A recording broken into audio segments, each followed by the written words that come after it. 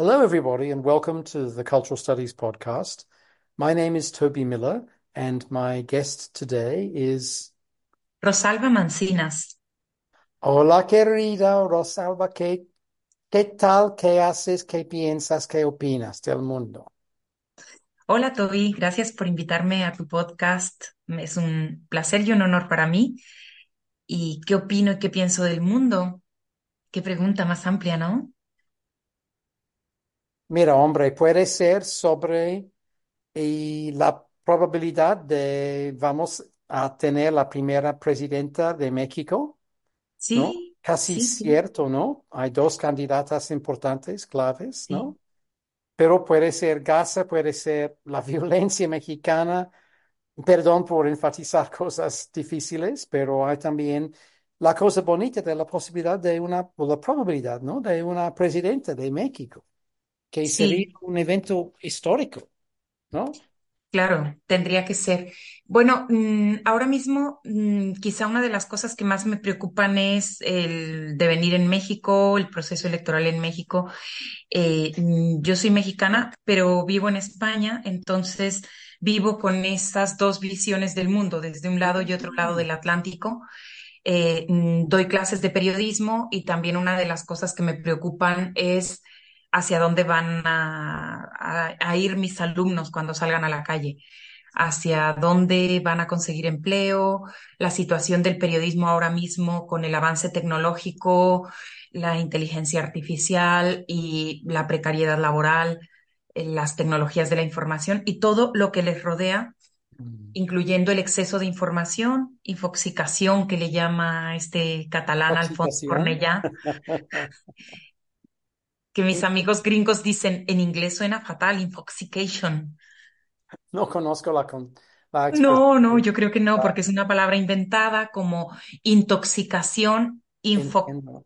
Y por ajá, como Fox, sí, de acuerdo. No, hay... infoxicación es como intoxicarte por tanta información, ¿no? Con Sí, tanto exceso de datos por sí, todos lados. sí.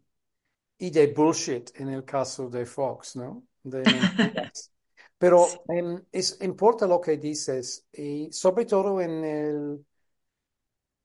el norte global hay un problema terrible para periodistas. En el sur global hay más oportunidades, pero ya son precarias. Hay una precariedad terrible.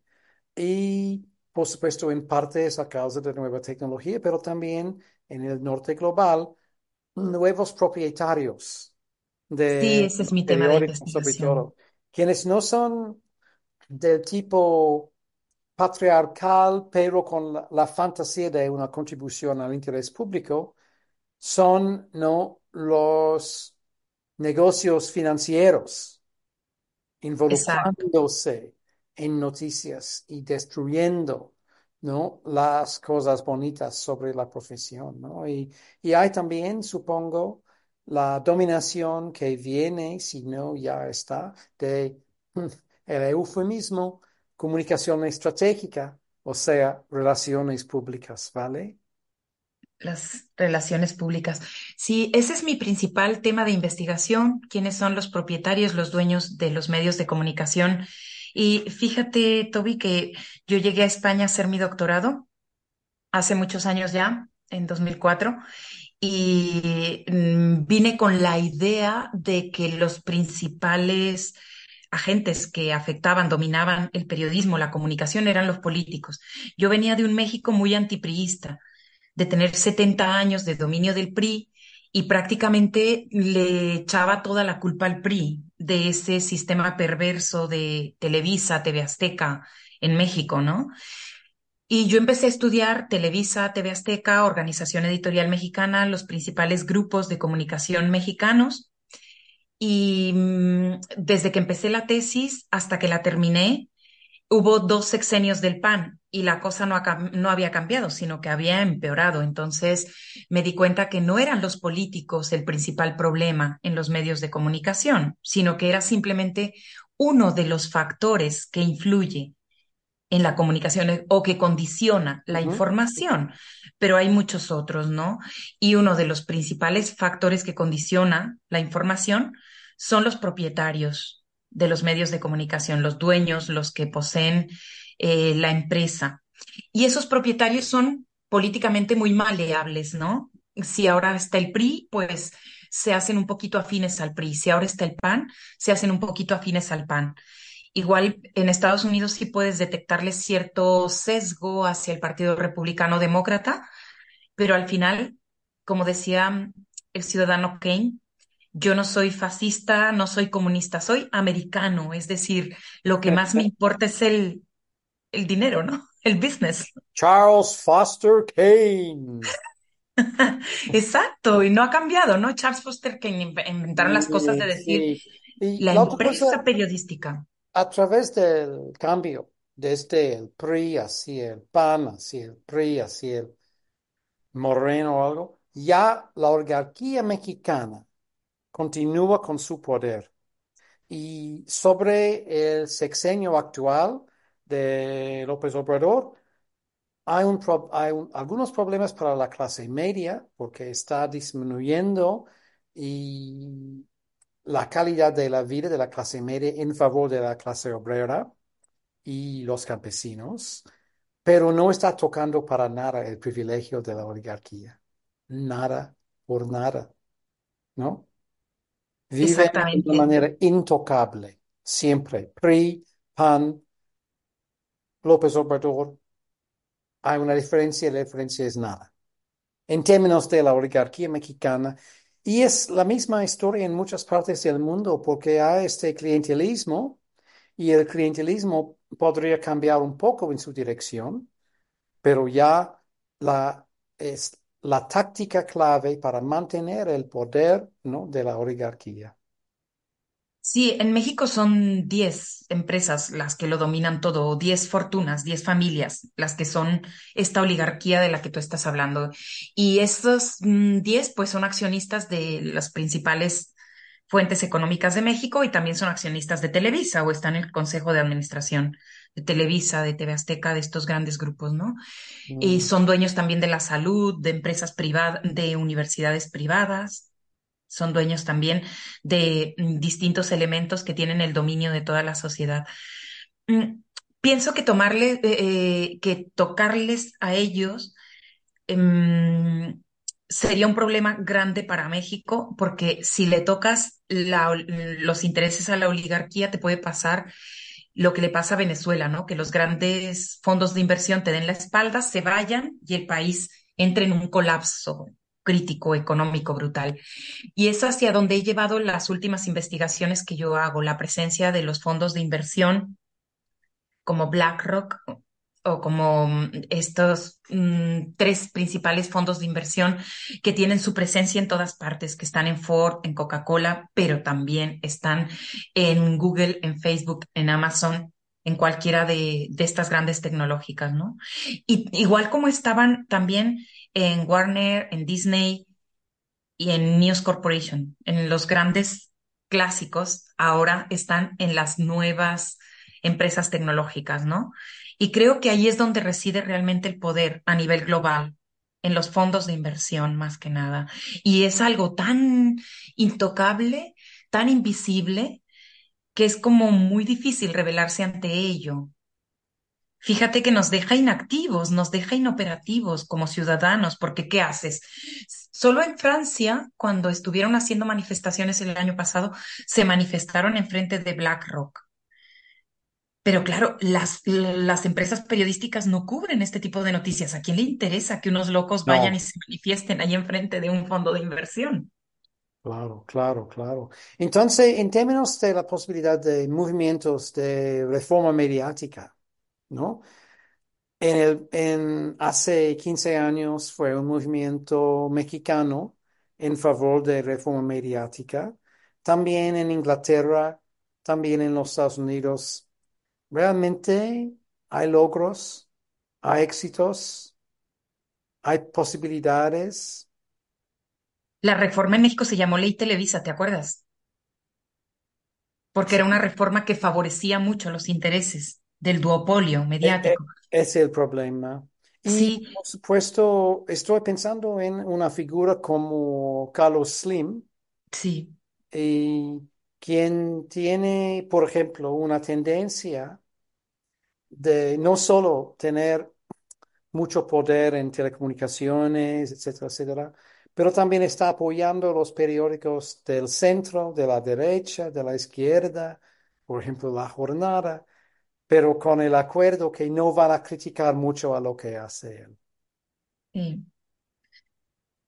Claro, es tener inversiones en todas partes o tener por todas. Y hay como una forma de sostener el sistema también. No solo no critiques Telmex, no critiques Telcel, sino no critiques este estilo de vida en general, ¿no? Entonces, este tipo de empresas tan grandes invierten en publicidad que a lo mejor ya ni les hace falta porque ellos pueden hacer micropublicidad a través de las tecnologías de la información, pero invierten en los grandes medios como una manera de sostener el sistema de valores que sostiene la economía de mercado, ¿no? Entonces es una manera de contribuir para que ese sistema no sea cuestionado. No vaya a ser que la gente de repente piense que vivir de otra manera es posible, que tampoco es necesario estar comprando y estar intentando agotar el planeta para vivir, ¿no? Mm, mm.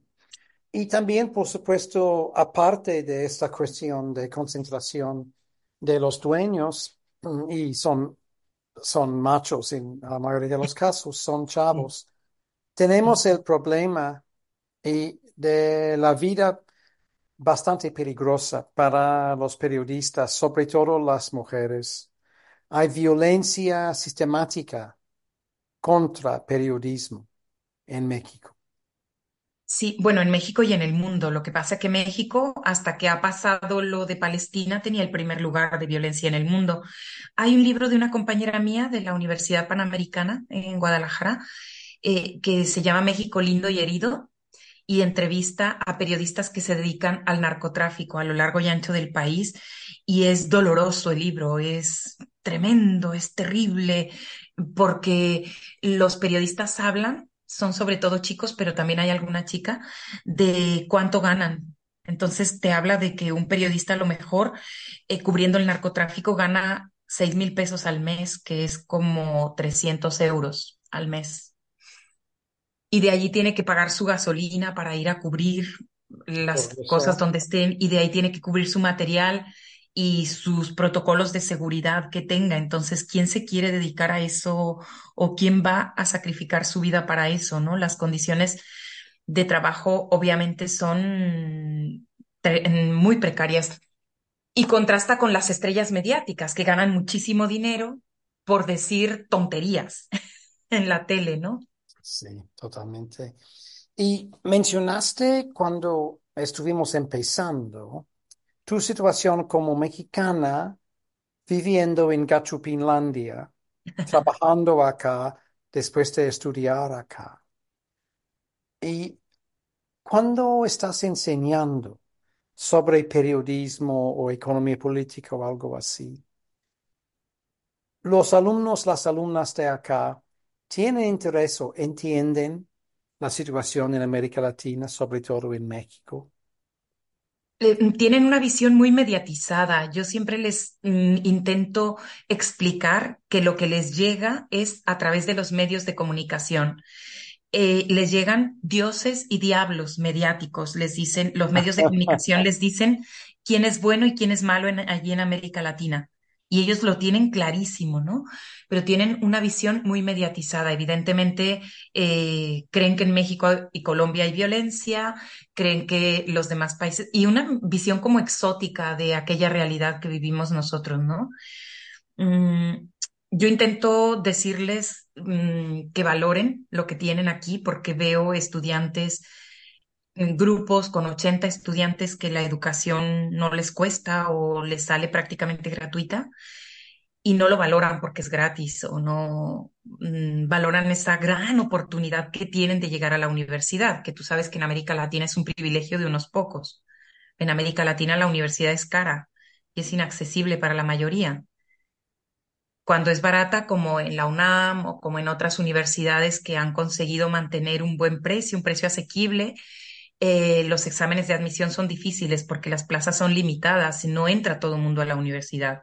Aquí en España entra el 93% de los estudiantes que se examinan, consiguen colocarse en alguna carrera en la universidad. Es un privilegio enorme que tienen Sí. y no lo están valorando ellos, ¿no? Porque lo que es gratis muchas veces no lo valoras, ¿no?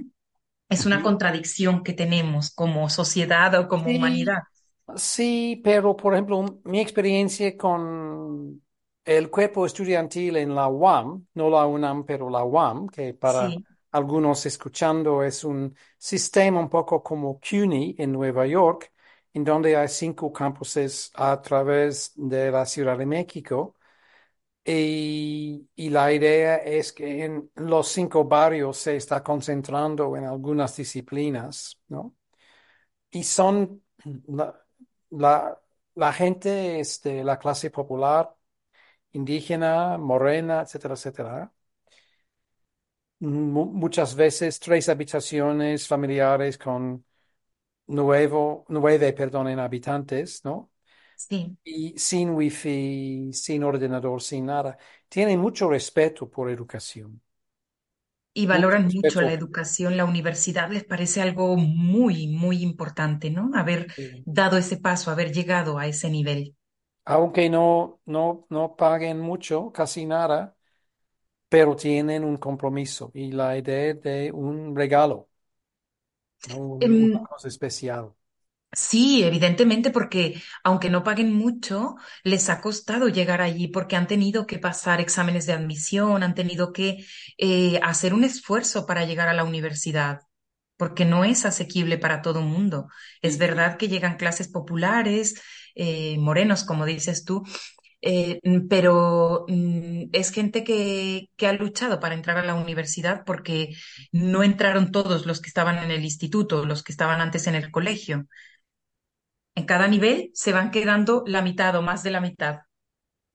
si puede preguntarte un poco de una manera personal, ¿cómo ha sido la experiencia como norteña en México y como mexicana en España, en la esfera de educación o en la esfera social? En México, el norte de México es un espacio desértico, tiene desierto y montaña, y había, José Vasconcelos decía, donde empieza la carne asada, termina la cultura. Allí es un pueblo ganadero y tenemos fama de que no hay mucha cultura, no hay muchas librerías, no hay muchos eventos culturales. Es verdad, tenemos una cultura muy parecida a la de Texas, más parecida a la de Texas que a la de la Ciudad de México. Yo la primera vez que fui a la Ciudad de México pensé, oye, este es el México que viene en los libros. Sí, Y bueno, en Chihuahua ha habido algunas veces como una forma de mantenernos aparte del resto de México. Pero tú sabes que nosotros éramos la Nueva Vizcaya, ¿no? Y ellos eran la Nueva España. sí, Entonces, sí, sí. eh, pero somos un país profundamente nacionalista, México entero. Entonces, cuando suena el himno nacional, a mí se me pone la piel de gallina, o cuando veo la bandera mexicana, se me pone la piel de gallina. Nos han inculcado haciendo homenaje a la bandera todos los lunes, desde que estábamos en los primeros años de educación hasta que terminamos la secundaria. Le juramos a la bandera que vamos a dar la vida por ella Mm, a lo largo de toda nuestra vida.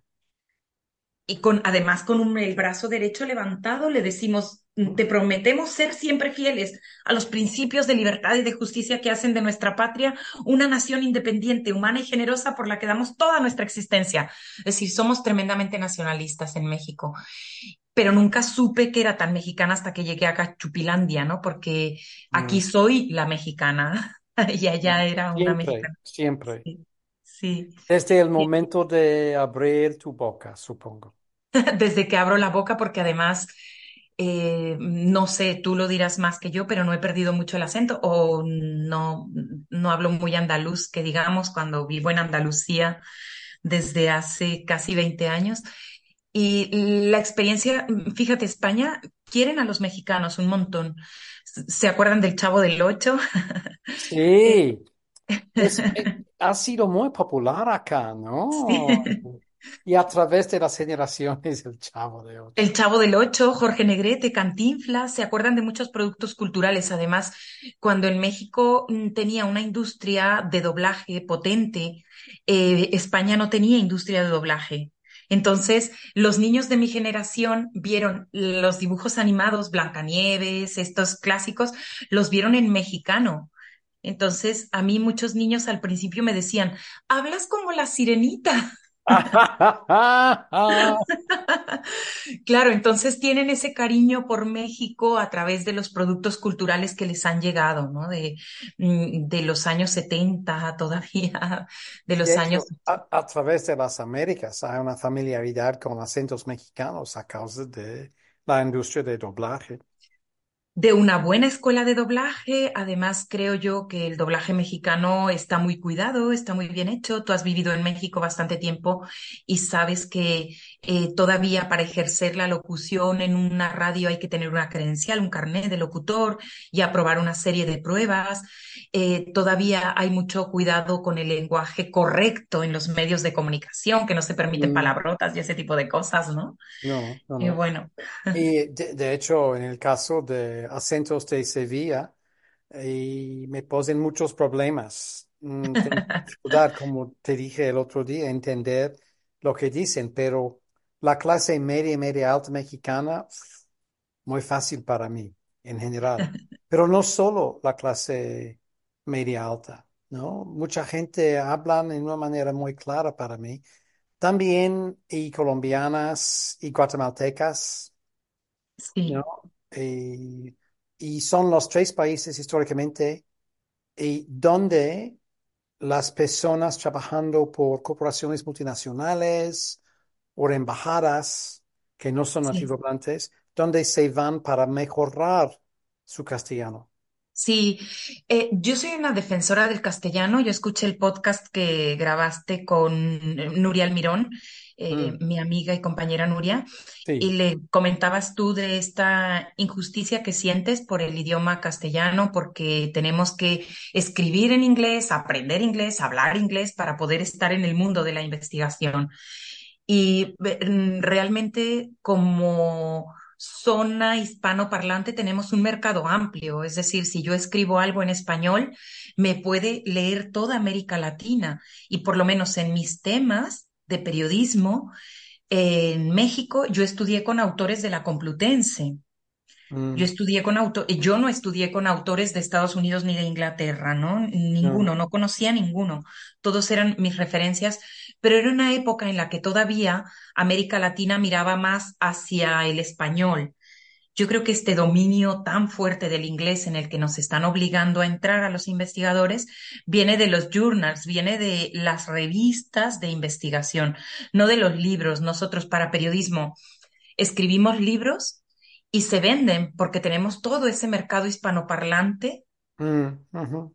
que tenemos la misma historia, la misma cultura, las mismas referencias culturales, grandes referentes en periodismo, y todavía debemos defender el español. Lo que pasa es que, claro, cuando vamos a publicar en revistas, revistas bien posicionadas en español, tenemos muy poquitas.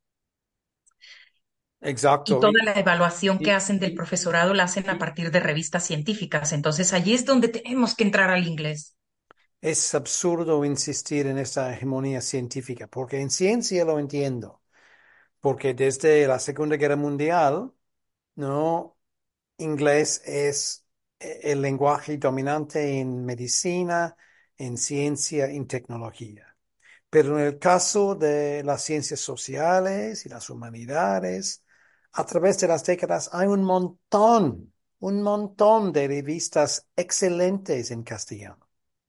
Pero las bases de datos tienen su sede en el mundo anglosajón y las bases de datos son las que dicen cuáles revistas son buenas o son malas y ese es el dominio, ¿no?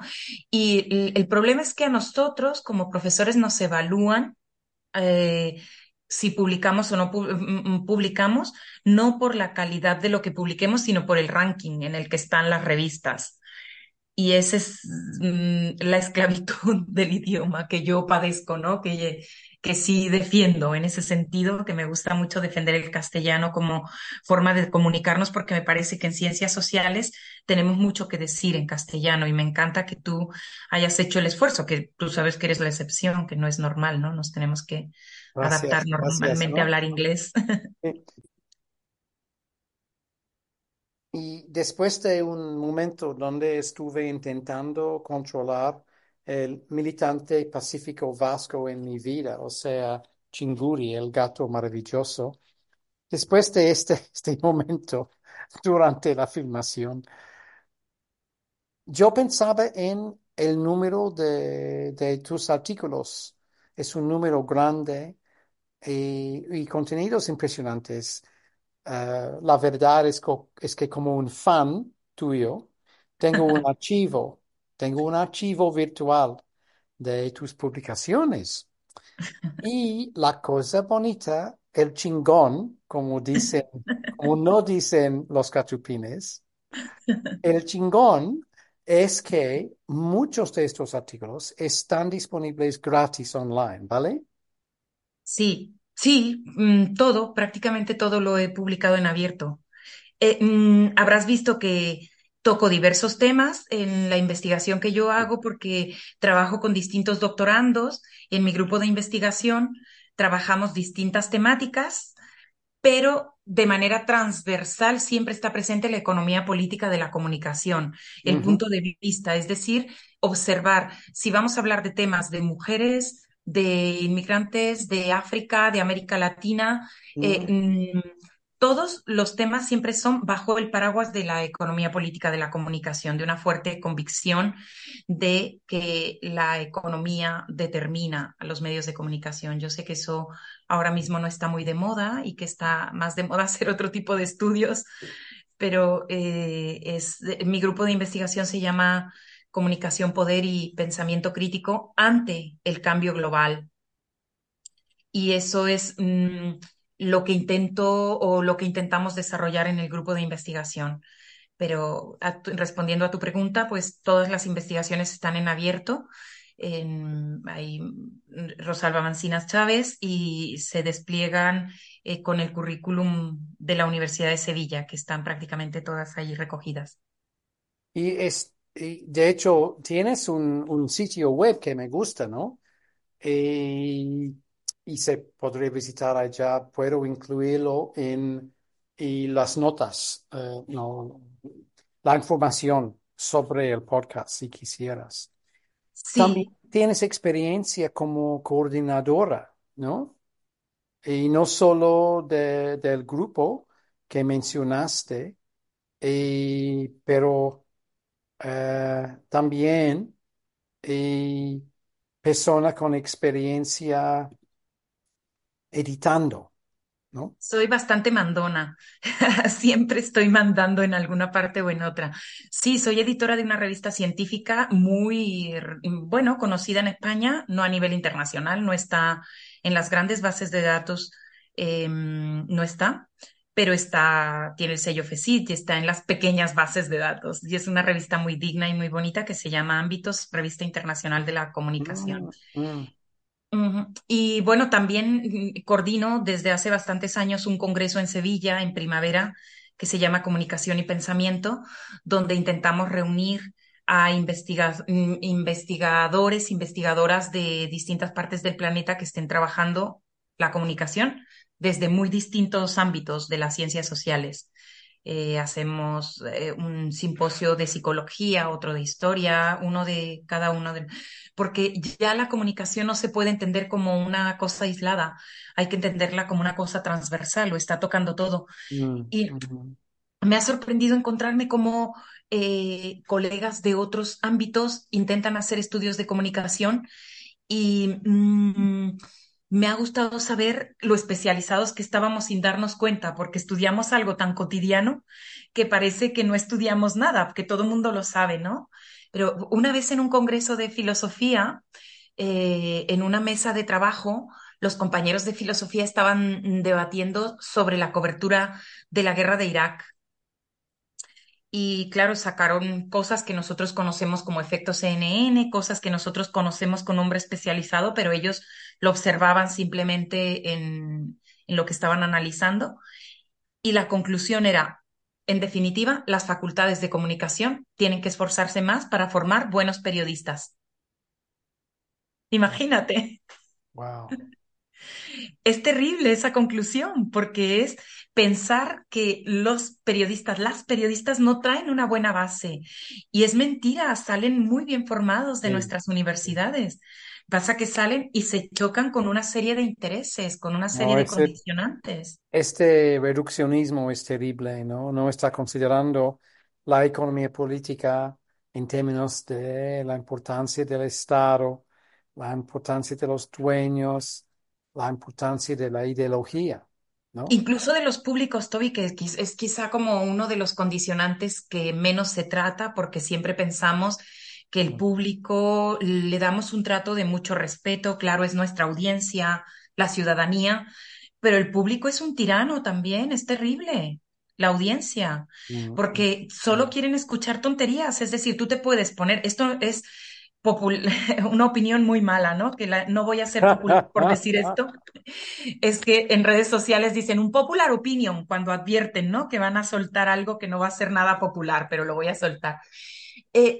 Si te esfuerzas un montón para hacer un reportaje muy sesudo, con unas entrevistas increíbles y lo publicas en tu página web y tienes unas cosas muy interesantes y con dificultades consigues a lo mejor 300 visitas y te sientes muy feliz y publicas un chismorreo de cualquier famoso y en un momento consigues millones de visitas. En ese sentido digo que el público es tirano también. Pero también la idea que, por ejemplo, lo que pasa en Instagram o TikTok o pinche X es Sí. un espejo hacia la mentalidad popular es mentira, porque no es una muestra aleatoria, ¿no? Es mentira, sí, No, es verdad. es simplemente un grupo de personas interesadas por el momento en decir varias cosas y también un grupo de personas robóticas que no son seres humanos. Sí, de bots, ¿no? Lo hablabas ¿No? tú De en otro. bots son los bots, pero también son grupos con sus intereses personales. No es como aleatoria en el sentido de edad, género, sexualidad, religión, ingreso, barrio, todo. Las cosas que se necesita para entender lo que es la opinión pública, ¿vale? No tenemos esta manera, ¿no? No. ¿No? Y además tiene detrás el algoritmo que te hace premiar unas publicaciones más que otras y demás, ¿no? Es decir, no soy inocente en ese sentido, pero mientras hablabas me acordé de una película de los años 70 que yo la sigo poniendo en clase, Network, Un Mundo Implacable, le pusieron en español, y porque él cuando les da el gran discurso de la televisión, les dice, no somos reales nosotros los que salimos en televisión. Sal a la calle y vive la realidad. Y ahora se aplica mucho a las redes sociales, ¿no? Porque la gente se mete en la red social durante unas horas y piensa que esa es la realidad y te hace pasar mucha depresión porque ves ahí que todos tienen unas vidas felices, que todos comen una Y, comida muy bonita, que y también, viven en unas casas espectaculares. y también hay la charlita por Faye Dunaway. Cuando Faye dice a los periodistas que dicen, usted está arruinando todo, ella dice, perdón, lo que es como el centro de mucha de tu cobertura es bullshit, es nada, Claro, ¿no? exacto. Es Sí, sí, sí. totalmente del tabloide, etcétera, etcétera.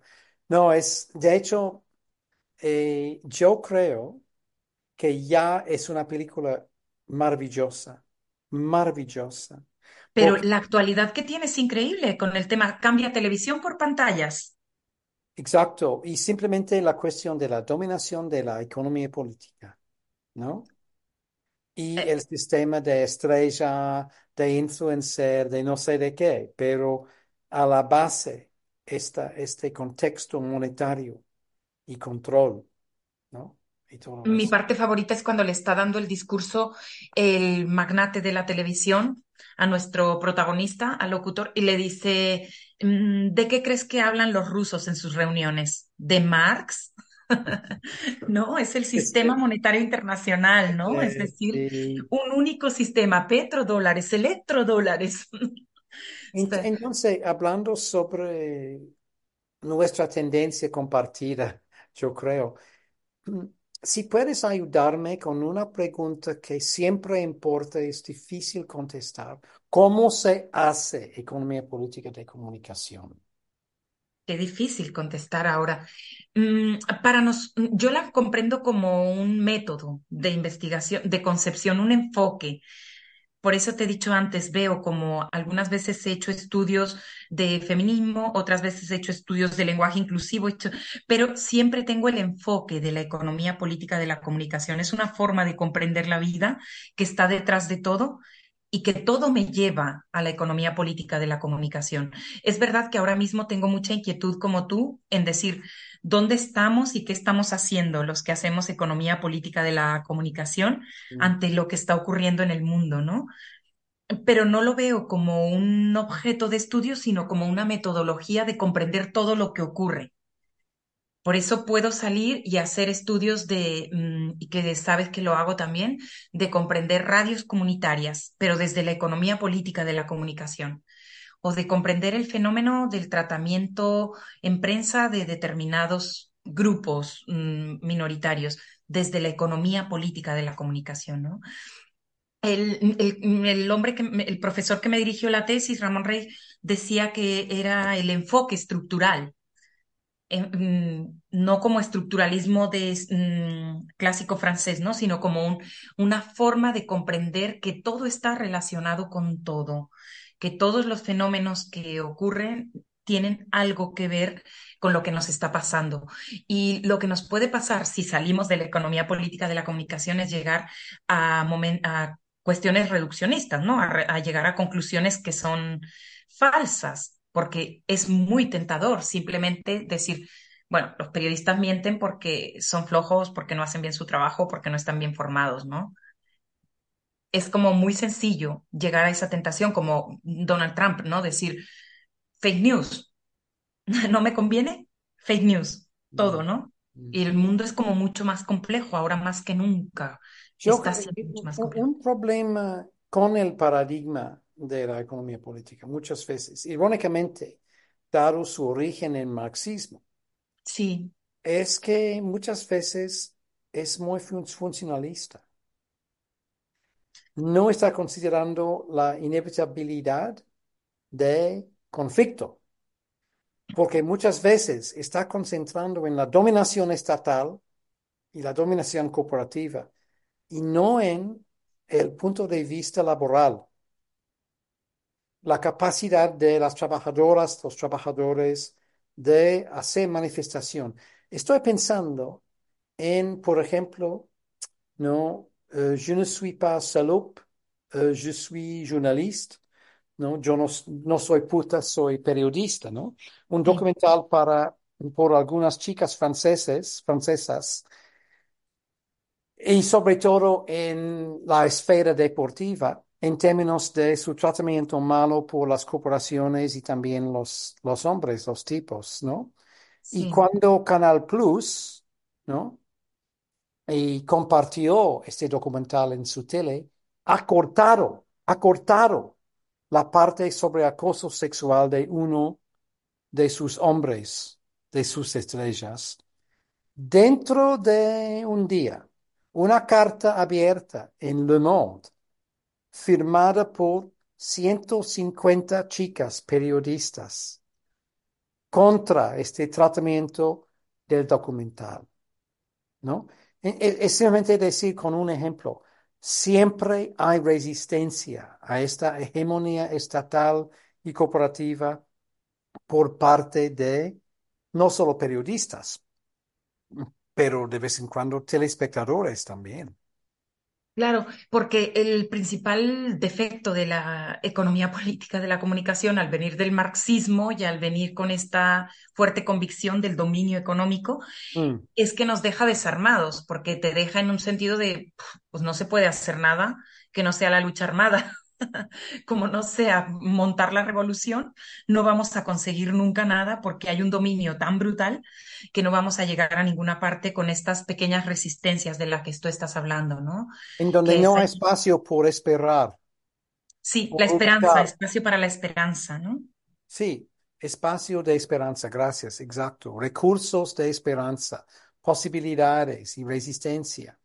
Y muchas veces yo soy bastante de economía política, pero necesito pensar siempre sobre esta tendencia muy importante de la gente decir no, no en mi nombre, no en mi despacho, no en mi fábrica, ¿vale? Sí, de ir pensando estos pequeños movimientos o estos pequeños gestos que a la larga hacen el cambio, ¿no? Que a la larga van consiguiendo que avancemos como humanos, que evolucionemos, que al final no es un sistema estático como lo puede No, concebir la economía política estoy pensando en algunas mexicanas, clase popular, trabajando en las fábricas, en las maquiladoras. en las maquiladoras, Sí, fabricando la tecnología mediática, sí, las herramientas de los telespectadores, pero también de los periodistas, quienes sufren, como sabes bastante bien, violación,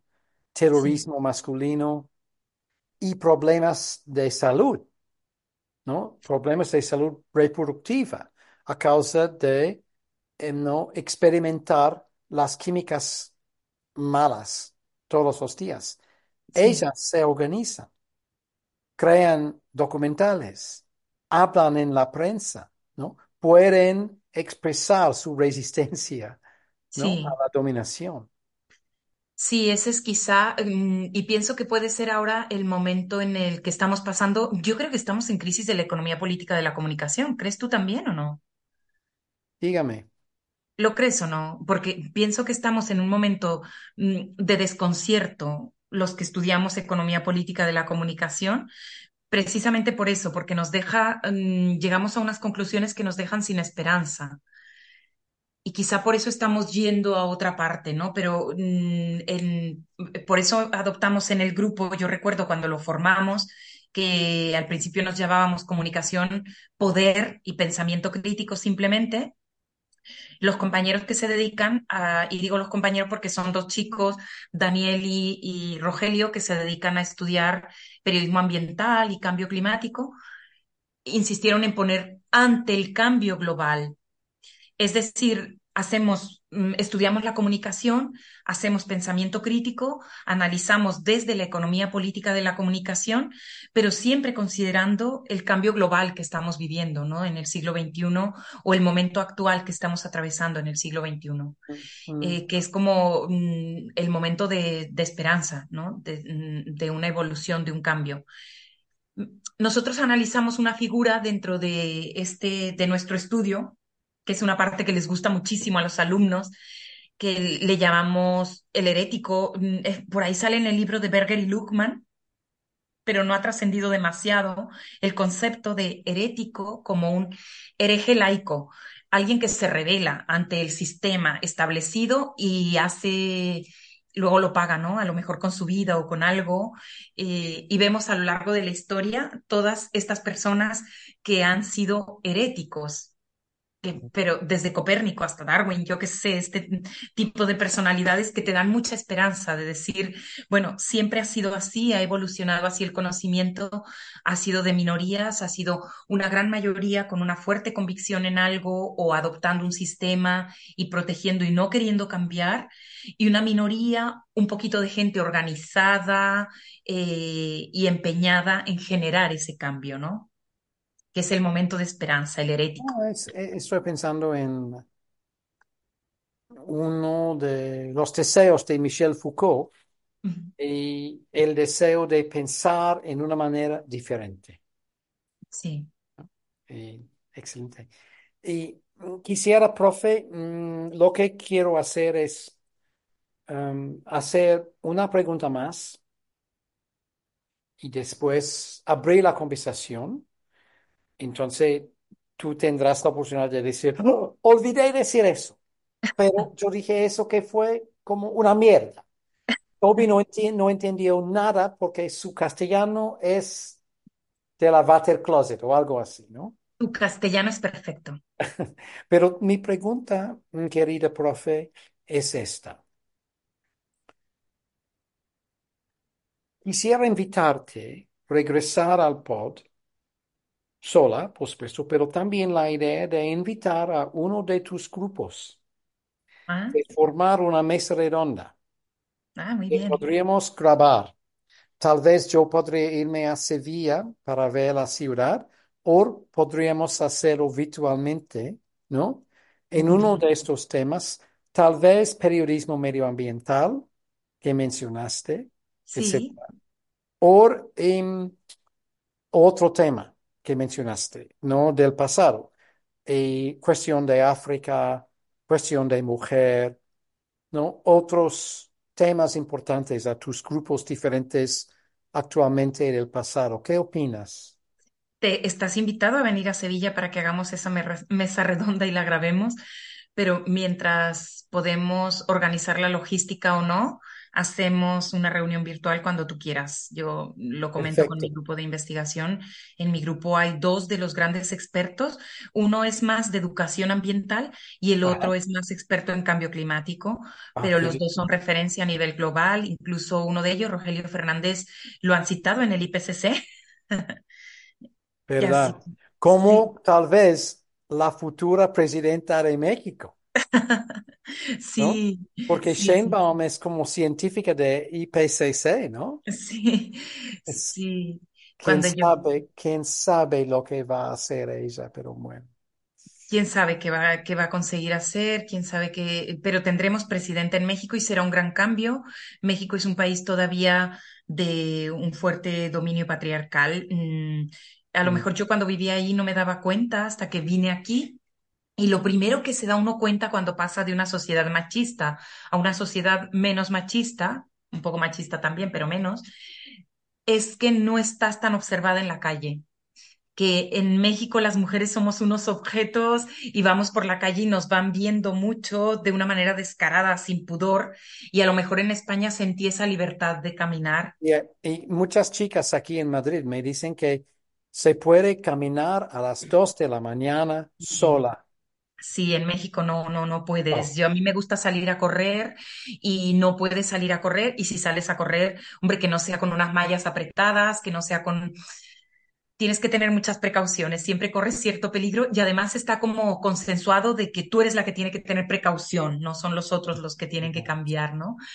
Sí. Pero sería una noticia buena que tuviera una mujer presidenta, que vayamos ocupando esos espacios. Luego, en los sistemas machistas hay cierta complicidad también porque las mujeres tenemos como cierta responsabilidad. Tú sabes que un sistema patriarcal lo mantenemos entre todos, hombres y mujeres, lo vamos sosteniendo. Entonces, hay mucha educación que hacer, hay No, mucha... totalmente. Hay machismo, pero también hay marianismo, Sí, también, ¿no? entonces, sí, ¿No? sí, sí.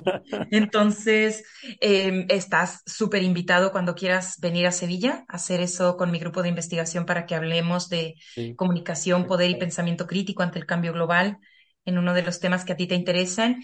Y también si te interesa el tema de África, con periodistas solidarios, que tenemos una radio comunitaria en Guinea-Bissau y estamos pues experimentando de primera mano lo que es el uso de un medio de comunicación como es una emisora de radio para Qué rico. generar desarrollo, para generar salud, educación y como un Ujú. motor de cambio, un pequeño motor de cambio Mm, en uno mm. de los países más pobres del mundo y la importancia de un medio de comunicación en esas circunstancias, ¿no? Claro, En esas claro. condiciones. Qué rico, qué rico.